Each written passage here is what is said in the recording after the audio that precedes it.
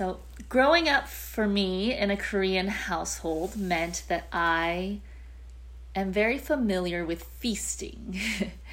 I don't know how your households were growing up, but for me, I have a lot of memories of the ways that my house was always filled with people and with food.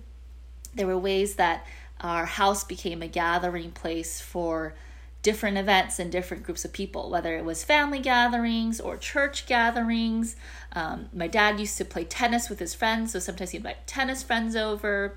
There would always be people at our house, especially on the weekends, and I still remember how when things would be, when there would be a dinner or some sort of event at the house that, the kids would have to go around cleaning the house on Saturday morning, and my mom would be up, from early in the morning cooking all day long for preparation for the people to come.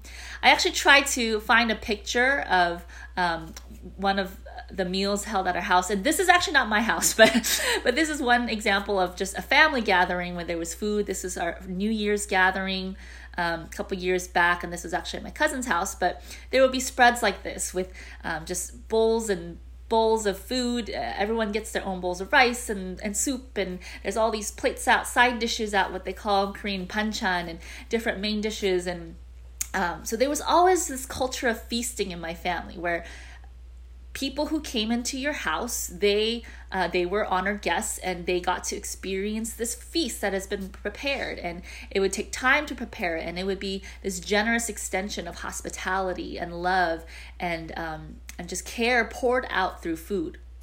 And the two images that I remember are these tables just covered with food.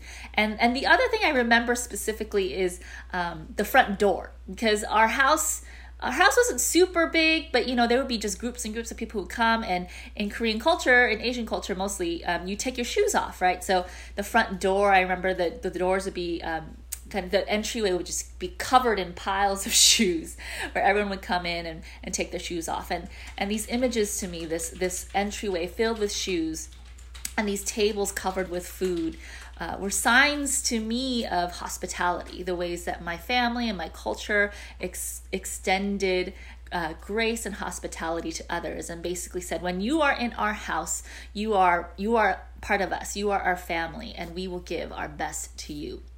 And so hospitality is in my DNA. It's in part of my family and culture and experience. And this morning, we are concluding our sermon series on the values of our church. And we are ending with the value of radical hospitality. And I've been thinking about this value. This is some of the text from our website. I'm not going to read, I'll just leave it there. But I've been thinking about this value of hospitality and why this is an important value in our church. And even for me, thinking about preaching this sermon, I realize it's a gift and a privilege to be able to preach a sermon on hospitality, because hospitality is something that I've experienced in my life in many different forms, both in my family and in my culture, but also in my experience of who God is and how I think about faith and how I think about the heart of God. I have come to a place of understanding that our God is a God of welcome. Our God is a God of family. Our God is a God who hosts us generously and provides for us this amazing feast and says, all are welcome. Come to the table. And this is what hospitality is about. And in today's passage in Luke chapter 14, we actually have this image of a banquet, this parable of a great banquet. And this parable of a banquet teaches us a little bit of what God's hospitality actually looks like. And in the Gospel of Luke, for those of you who are not familiar, there's one of the main themes is this theme of reversal. From the very beginning, we see this image kind of in Mary's song in the beginning of Luke of how the high are brought low and those who are on the outside are brought in. There's a constant reversal of who is honored and who is not. And Luke really shows us the ways that God's kingdom is an upside down kingdom. The things that we expect, the things that we would know to be true based on tradition are reversed and turned upside down. And God's hospitality in some ways is like this. And in the sections leading up to today's passage, we in Luke chapter 14, there's this very Middle Eastern scene where Jesus, who is a traveling teacher, a rabbi, has been invited in. He's traveling from village to village, and he's been invited into this dinner party. And in these dinner parties, when a rabbi would travel from town to town, the leaders, the religious leaders of that town would have a chance to question and to sort of examine this religious leader. And so Luke chapter 14, at the beginning it says, Jesus was invited into this dinner. And we see here that there's this sort of confrontation with Jesus and the Pharisees. And in the sections even leading up to this passage where he tells this parable, there's confrontations.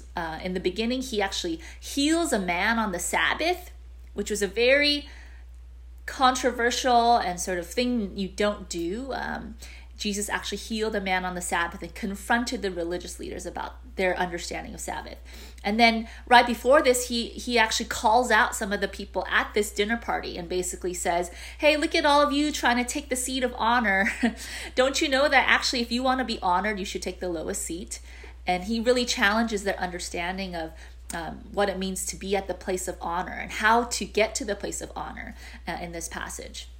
And then we come to this banquet, and Jesus actually tells this sort of parable of this banquet. And in these verses, Jesus is actually drawing on an important prophetic image.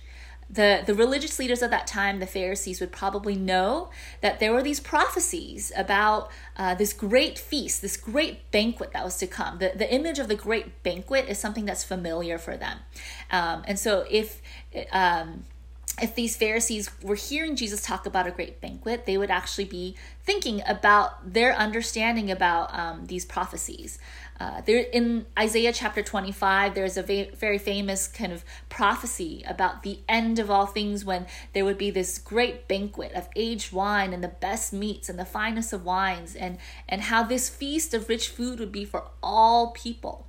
It would be for all the nations. And there was this promise and sort of prophecy that when God makes all things right, at the end of all things, it would be like a great feast, a great banquet. And this prophecy was important in the Jewish community. And yet over time, there was a kind of constant changing of interpretation of this prophecy. And so in this kind of community of the Pharisees, there was a transformation of that prophecy into something else.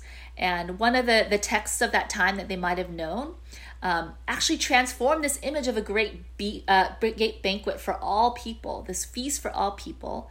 And it got kind of narrowed down. It became really exclusive. This vision became exclusive. It became only for the pure, only for the honorable. It became inaccessible. And actually in the Essene Scrolls, in a religious text of the time that the Pharisees would have been familiar with, it actually says, and no one can attend the banquet who is smitten in his flesh, or paralyzed in his feet or hands, or lame, or deaf, or dumb, or smitten in his flesh with a visible blemish. And so we see how the religious leaders of that time, the religious leaders who were at this dinner with Jesus, would have had questions.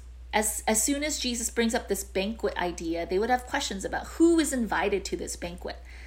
Is it this vision of all peoples that Isaiah 25 says? Or is it this sort of more exclusive understanding of only the purest of the people, only the most honorable, only the most religious, only those who are sort of most in accordance with the law are the ones who are welcome?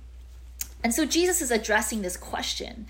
And in Jesus's parable, he transforms and reorients, he turns upside down the understanding of who the banquet is for. There's two interesting and important things to note about the banquet. In this story, he tells this parable about this host who is throwing a great party, a great banquet. This was something in that culture people will be familiar with.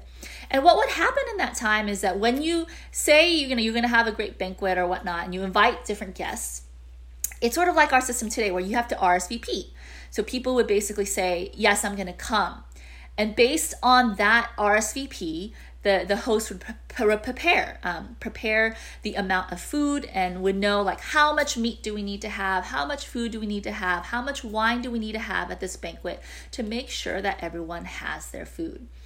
And so in this story, when the guests start coming, when the host says, hey, the banquet's ready, come, and then people start making excuses, this would basically be a thing that doesn't happen. It's sort of like if someone was hosting a Super Bowl party today and you're like, I'm going to come, and you show up at their house and you're there sitting in their living room as they're, preparing all the appetizers, they're getting the wings ready, they're getting the dip ready and all that stuff, and they're about to bring it out. The game's about to start. And then you say, oh, actually, I gotta go, do this thing. It's not just that they were like saying they weren't going to come. They were like at the brink of the party. All the preparations had been ready and made, and then they started making excuses. The first one told him, I bought a farm and must go and see it. Please excuse me. Which is an illegitimate excuse, because in that time, buying farmland was a very costly, very lengthy process, and you would examine everything before you do it, because farmland was not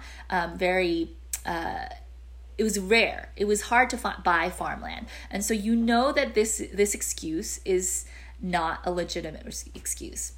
Another said, I bought 5 teams of oxen. I'm going to go check on them. Again, similar thing where it's like, you wouldn't buy oxen without knowing if they're okay, right? So that this excuse is not a legit excuse. And another said, I just got married, so I can't come. I was doing some research, and some of the commentators are saying that this is kind of an actually vulgar thing to say, because there's some sort of innuendo or sort of implication of, oh, I just got married and so I have some business to go about with my new wife. And it was actually something that would be sort of dishonorable, that you wouldn't say in a setting like this, in sort of a proper setting. You wouldn't bring up this thing of I got married. And it's dishonoring both to the host and to the wife. And so one by one, they all make these excuses. This party is ready. The host has invited folks to come experience this great feast. And they basically are insulting the host. It's a slap in the face to the host to make these kinds of excuses. Almost to the point where maybe it almost feels like this sort of conspiracy where all these people came explicitly to shame the host. And so what happens?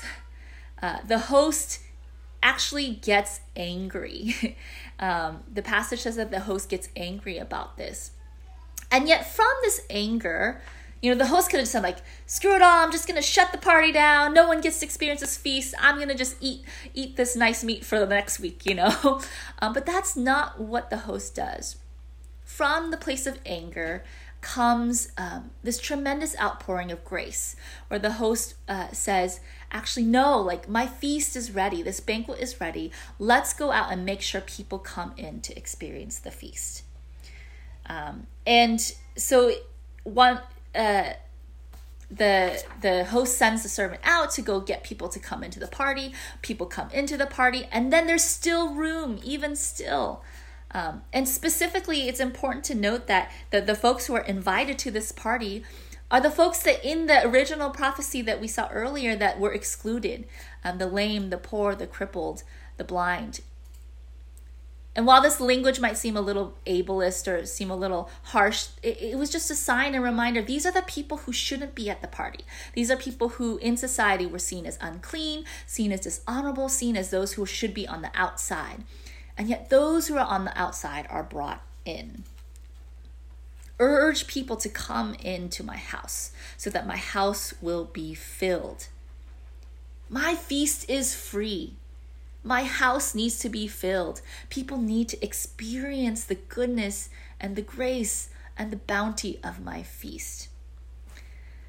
And through this image, Jesus is radically challenging the Pharisees' understanding of who is welcome. Normally at these parties, the goal of these banquets would be to bring honor to the host, to say, oh, I'm going to bring the most honorable guests in so that I can get more honor. And yet in the kingdom of God, the host is generous. The host is gracious. The host is hospitable and says, no, it's not about me getting honor. It's about me bringing those who are cut off in, bringing those who are on the outside into my house, because my house must be filled. This feast must be tasted. My bounty must be experienced. This feast is for all people. Hospitality is free, not just for those who can repay. And there's always There's always more room at the table. And this is good news. This is what Jesus wants people to know the banquet is like, what the kingdom of God is like. And this past week, as I was reflecting on this sermon, I was reflecting on this image of the banquet and God's hospitality, I was struck by this sort of gift that I received in this past week. This is a stole that I received from some friends.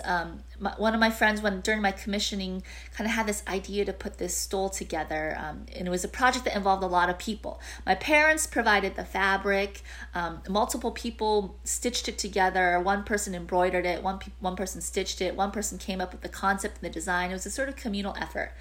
But on the stole, there are two Korean words, 가족 and 정. 가족 is the word on the top in the sort of blue, and that actually means family. And to me, as I was thinking about my call to be a pastor and what even my experience of faith has been, the idea of family, this concept of 가족 has been so important to me because in a lot of ways, I feel like God's hospitality is expressed in a reorientation of family, where family is no longer just your blood. Family is no longer just your birth family. Family is actually this chosen thing that happens through the work and ministry of Jesus Christ. That through Christ, there's an inauguration of a new humanity, a new family, where all peoples can come together in this beautiful, diverse family of people from different places, different backgrounds, different realities, different races, cultures, spiritual orientations, political orientations. And so God's hospitality is partially in bringing birth to a new family. And this other word, 정, on the bottom, it's a hard word to explain in English. It's sort of this Korean word that it's just, there's no like English equivalent. I've polled a bunch of my friends this week. I was like, how do you translate 정? And some people said it's kind of like kinship. Someone said it's kind of like solidarity. Someone said it's a sticky kind of love where you're chosen into this kind of love that you cannot just choose out of. One person said it's committed affection. Another person said it's just, and it's basically an expression of this deep interconnectedness to another person or another community. And so 정 is this expression of committed affection, of solidarity, of love. And that also, to me, is this expression of God's hospitality, where God commits God's self to humanity in a way where we could have and should have been cut off from God. And yet God chooses in. God embodies this sort of solidarity with humanity and says, I want to sacrifice myself to exist in this loving bond of interconnectedness, interrelationship with humanity. There's a book that I read from a Korean feminist theologian named Wonhee An-jo, and she talks about this concept of 정. Oh no, it's not there, but I will read this quote. And she says, Jesus embodied the practice of 정 in his ministry. His radical living out of 정 is found in this extension of love to those who should have been cut off. His practice of 정 is what leads to suffering and death on the cross. Jesus is unwilling to transform the world through exclusion, but rather through constant self-evaluation chooses to transform the world through 정, through this committed affection, through this connectedness to humanity.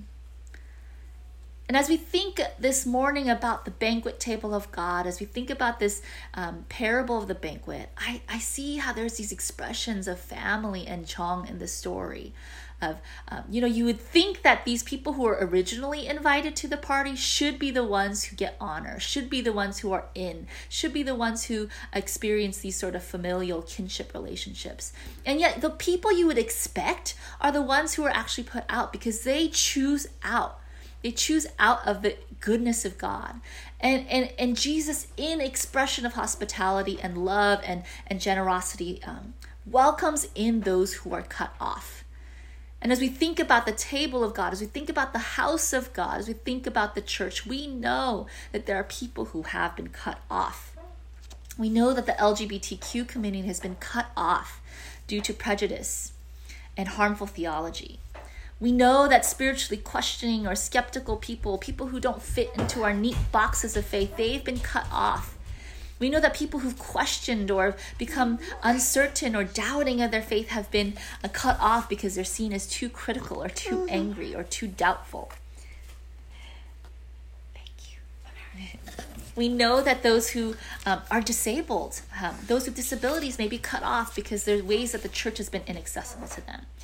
We know that people of different ages are cut off. Maybe there's exclusion because you are young and you're a child and you're seen as burdensome in the church. Or maybe you're old and you're seen as irrelevant in the church. People are cut off because of their age. People are cut off because of their race. And we know that certain communities, especially communities of color, have not always been welcome in church spaces because of their racial background. And in the midst of all the ways that people throughout history and society are cut off on the outside, the hospitality of God says, no, you are welcome in. You are welcome to this feast. You are welcome at the table. You need to be compelled. You may doubt that you are valued. You may doubt that you're worthy. You may doubt that you have a place at this table. And yet I say to you, the feast is for you. The table is set and ready for you.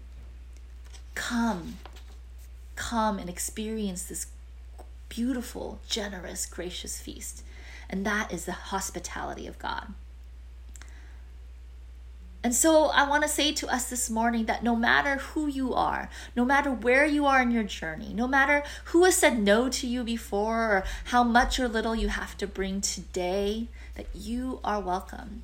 That we want to be a church. Our vision is to be a church that says always, no matter who you are, where you've been, where you come from, that you are welcome. You are welcome in the midst of your stress. You are welcome in the midst of your grief and loss. You're welcome as you question your faith and you try to figure out what your belief system is after you've deconstructed it. You are welcome as you try to reclaim your faith and theology from things that have been oppressive. You are welcome even in the face of rejection by society or even by the church.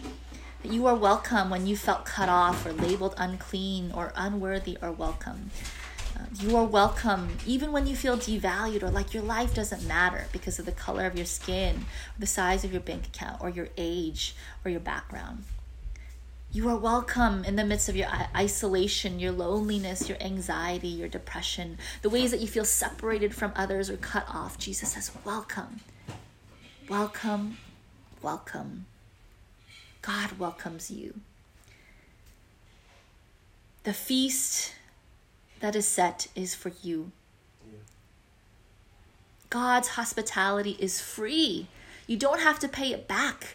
You're not invited so that you can invite back. You are invited in a free manner where there's no reciprocity demanded, that you're just invited to experience and taste and see that God is good.